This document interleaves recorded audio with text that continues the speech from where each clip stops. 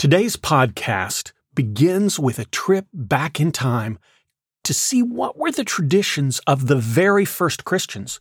We take a look at the book that perhaps should have been entitled Luke 2, the sequel. We ponder if perhaps this question is best answered by looking at Joseph and taking in consideration Jesus' childhood upbringing, all on the way to answering the very controversial question, was Jesus a communist? Welcome to the Sky Pilot podcast that explores questions of faith, spirituality, and religion. I'm Dan Matthews, and I don't have all the answers, but I do enjoy the questions. Welcome to the podcast where every question is an invitation into a spiritual quest, and you're invited along for the journey. All right, I know there are those of you out there listening who are already rolling your eyes going, what a stupid question. But interestingly enough, there are certainly Christians who would answer this question with a heartfelt and emphatic, you bet he was. Of course, I think there are even more of the faithful who would say, absolutely not, that's absurd, or as in this case, that's a stupid question. Also, I should note that there are also those who would just as emphatically state that Jesus and Christianity are strongly in favor of capitalism, which to a great extent, and I think is really interesting, is why the Christian communist group exists. There are those who have watched many Christians, and in many cases the church itself, align itself with the competitive values of capitalism.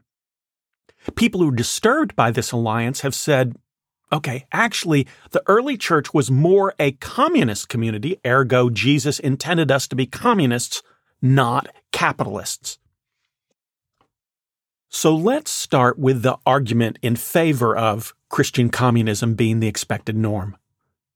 Now, the first thing we'd want to say, or the people who are against this idea would go, this is ludicrous, there is no scriptural support for this whatsoever, but actually, the people who are in favor of this idea, they have scripture on their side, at least some. The scriptural support for this belief is found in the book of Acts, and the word Acts, of course, being shorthand for the full title of this book, which is Acts of the Apostles. Just a quick reminder, the book of Acts might have been better titled Luke 2, as I said in the opening, the sequel. The author of the two books, meaning Luke and Acts, almost certainly is the same person. Luke and Acts were intended to be volume 1 and 2 of kind of the Christian story. Volume 1 focuses on the life, ministry, death, resurrection of Jesus. Volume 2 follows the early church and their efforts to be who they understood Jesus was calling them to be. So let's look at the second chapter in the book of Acts and see what it has to say. This passage says, many wonders and signs were done through the apostles, and all who believed were together and had all things in common, and they sold their possessions and goods and distributed them to all as any had need. And day by day, attending the temple together and breaking bread in their homes, they partook of food with glad and generous hearts, praising God and having favor with all the people. And the Lord added to their number day by day those who were being saved. So the argument in favor of, say, Christian communism from the Bible is found here. As people joined and became part of this fledgling community of faith, the early church, they sold their possessions, gave it to the community, and all resources were held in common. Okay, so the argument in favor has at least some traction to it. Communism literally gets its name from the idea that property is held not individually but in common by the entire community. And that's exactly what seems to be going on here in this passage from the book of Acts. So, were we founded by communists? Now, some might hear this particular passage we just read and respond, yes, property was held in common according to this lone verse, but we should hardly make a decision nor expect all of future Christians to follow this way of living just because of this one single passage. Let's look at a passage that occurs 2 chapters later, same book. Now the company of those who believed were of one heart and soul, and no one said that any of the things which they possessed was his own, but they had everything in common. And with great power the apostles gave their testimony to the resurrection of the Lord Jesus, and great grace was upon them all.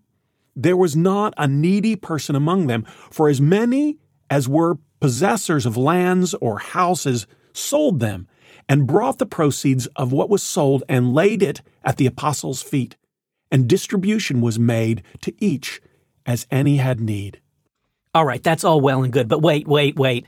The passage clearly says, and no one said that any of the things which he possessed was his own. Ha! See, right there, it says that there wasn't communism going on because it clearly states that people held possessions.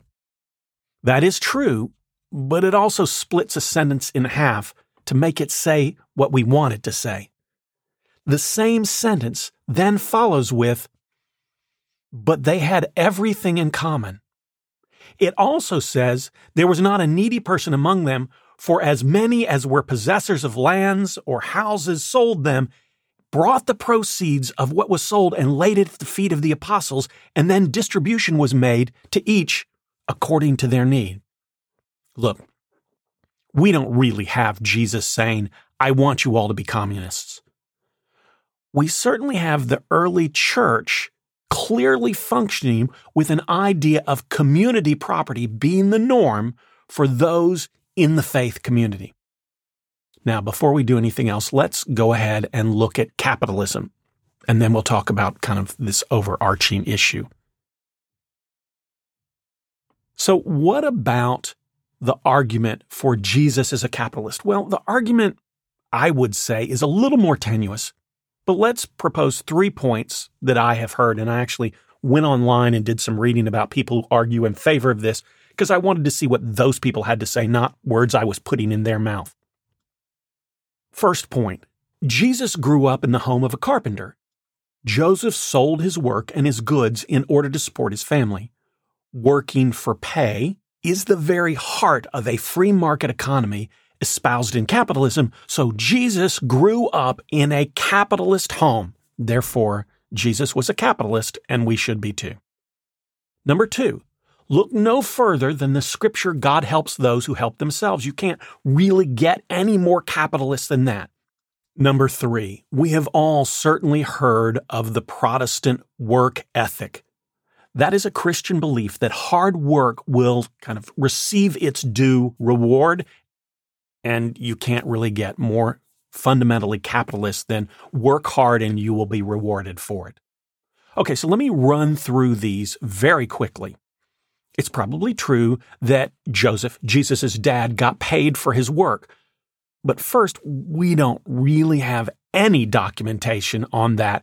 And second, it's almost certainly equally true that he often traded his work for goods rather than money.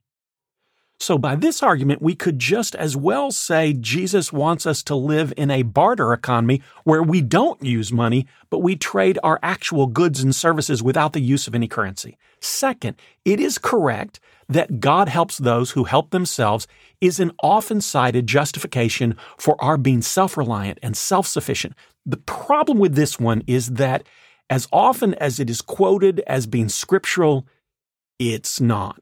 Truth is, this one has been said by many people in many languages, in many ways, in many cultures. It just never comes out of the mouth of Jesus in Scripture. Finally, the Protestant work ethic was born out of the creation of the Protestant churches. The idea is that the Catholic Church, which the Protestant churches were kind of rebelling against and breaking away from, some Protestants said, Catholic Church requires good works to earn your way into heaven. The Protestants wanted to make a point that God's grace, not works, determines who is saved. Some Protestant theology said that God has predetermined who is saved. So even before you're born, God knows you're going to be born and has already decided whether or not you are going to be saved. So there's not really anything you can do or not do to, say, encourage God to offer you salvation. But as soon as we say salvation is predetermined, there begins to be an interest in, but how do we tell who is saved and who is not? So it was reasoned by some that those who worked the hardest were clearly those who were God's chosen. Their work was a natural response to their chosenness. Protestant work ethic eventually became the idea that you should work hard and, in essence, prove to others that you are chosen to be saved and that you are loved by God.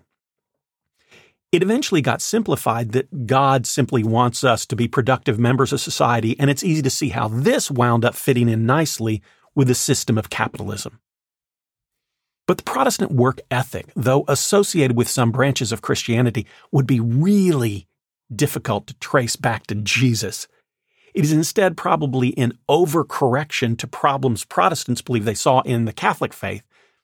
So it's our invention, not Jesus's.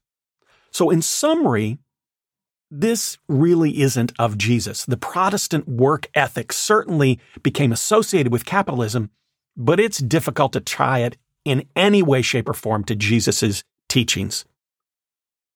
So that sounds like the answer to our question for the day is yes, right? Is Jesus really a communist? Well, not so fast. Jesus is no more a communist than a capitalist because those are both political systems.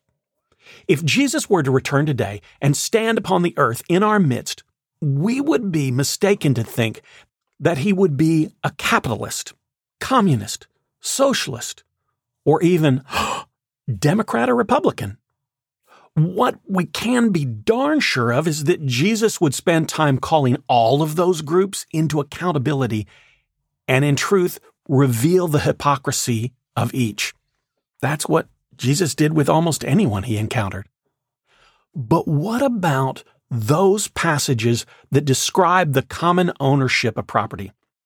First, Jesus shows no interest in the rules of governance that a country might have. So capitalism and communism are political ideologies for the way a country should be ruled, run, overseen, which are not things that Jesus seemed to be interested in much at all.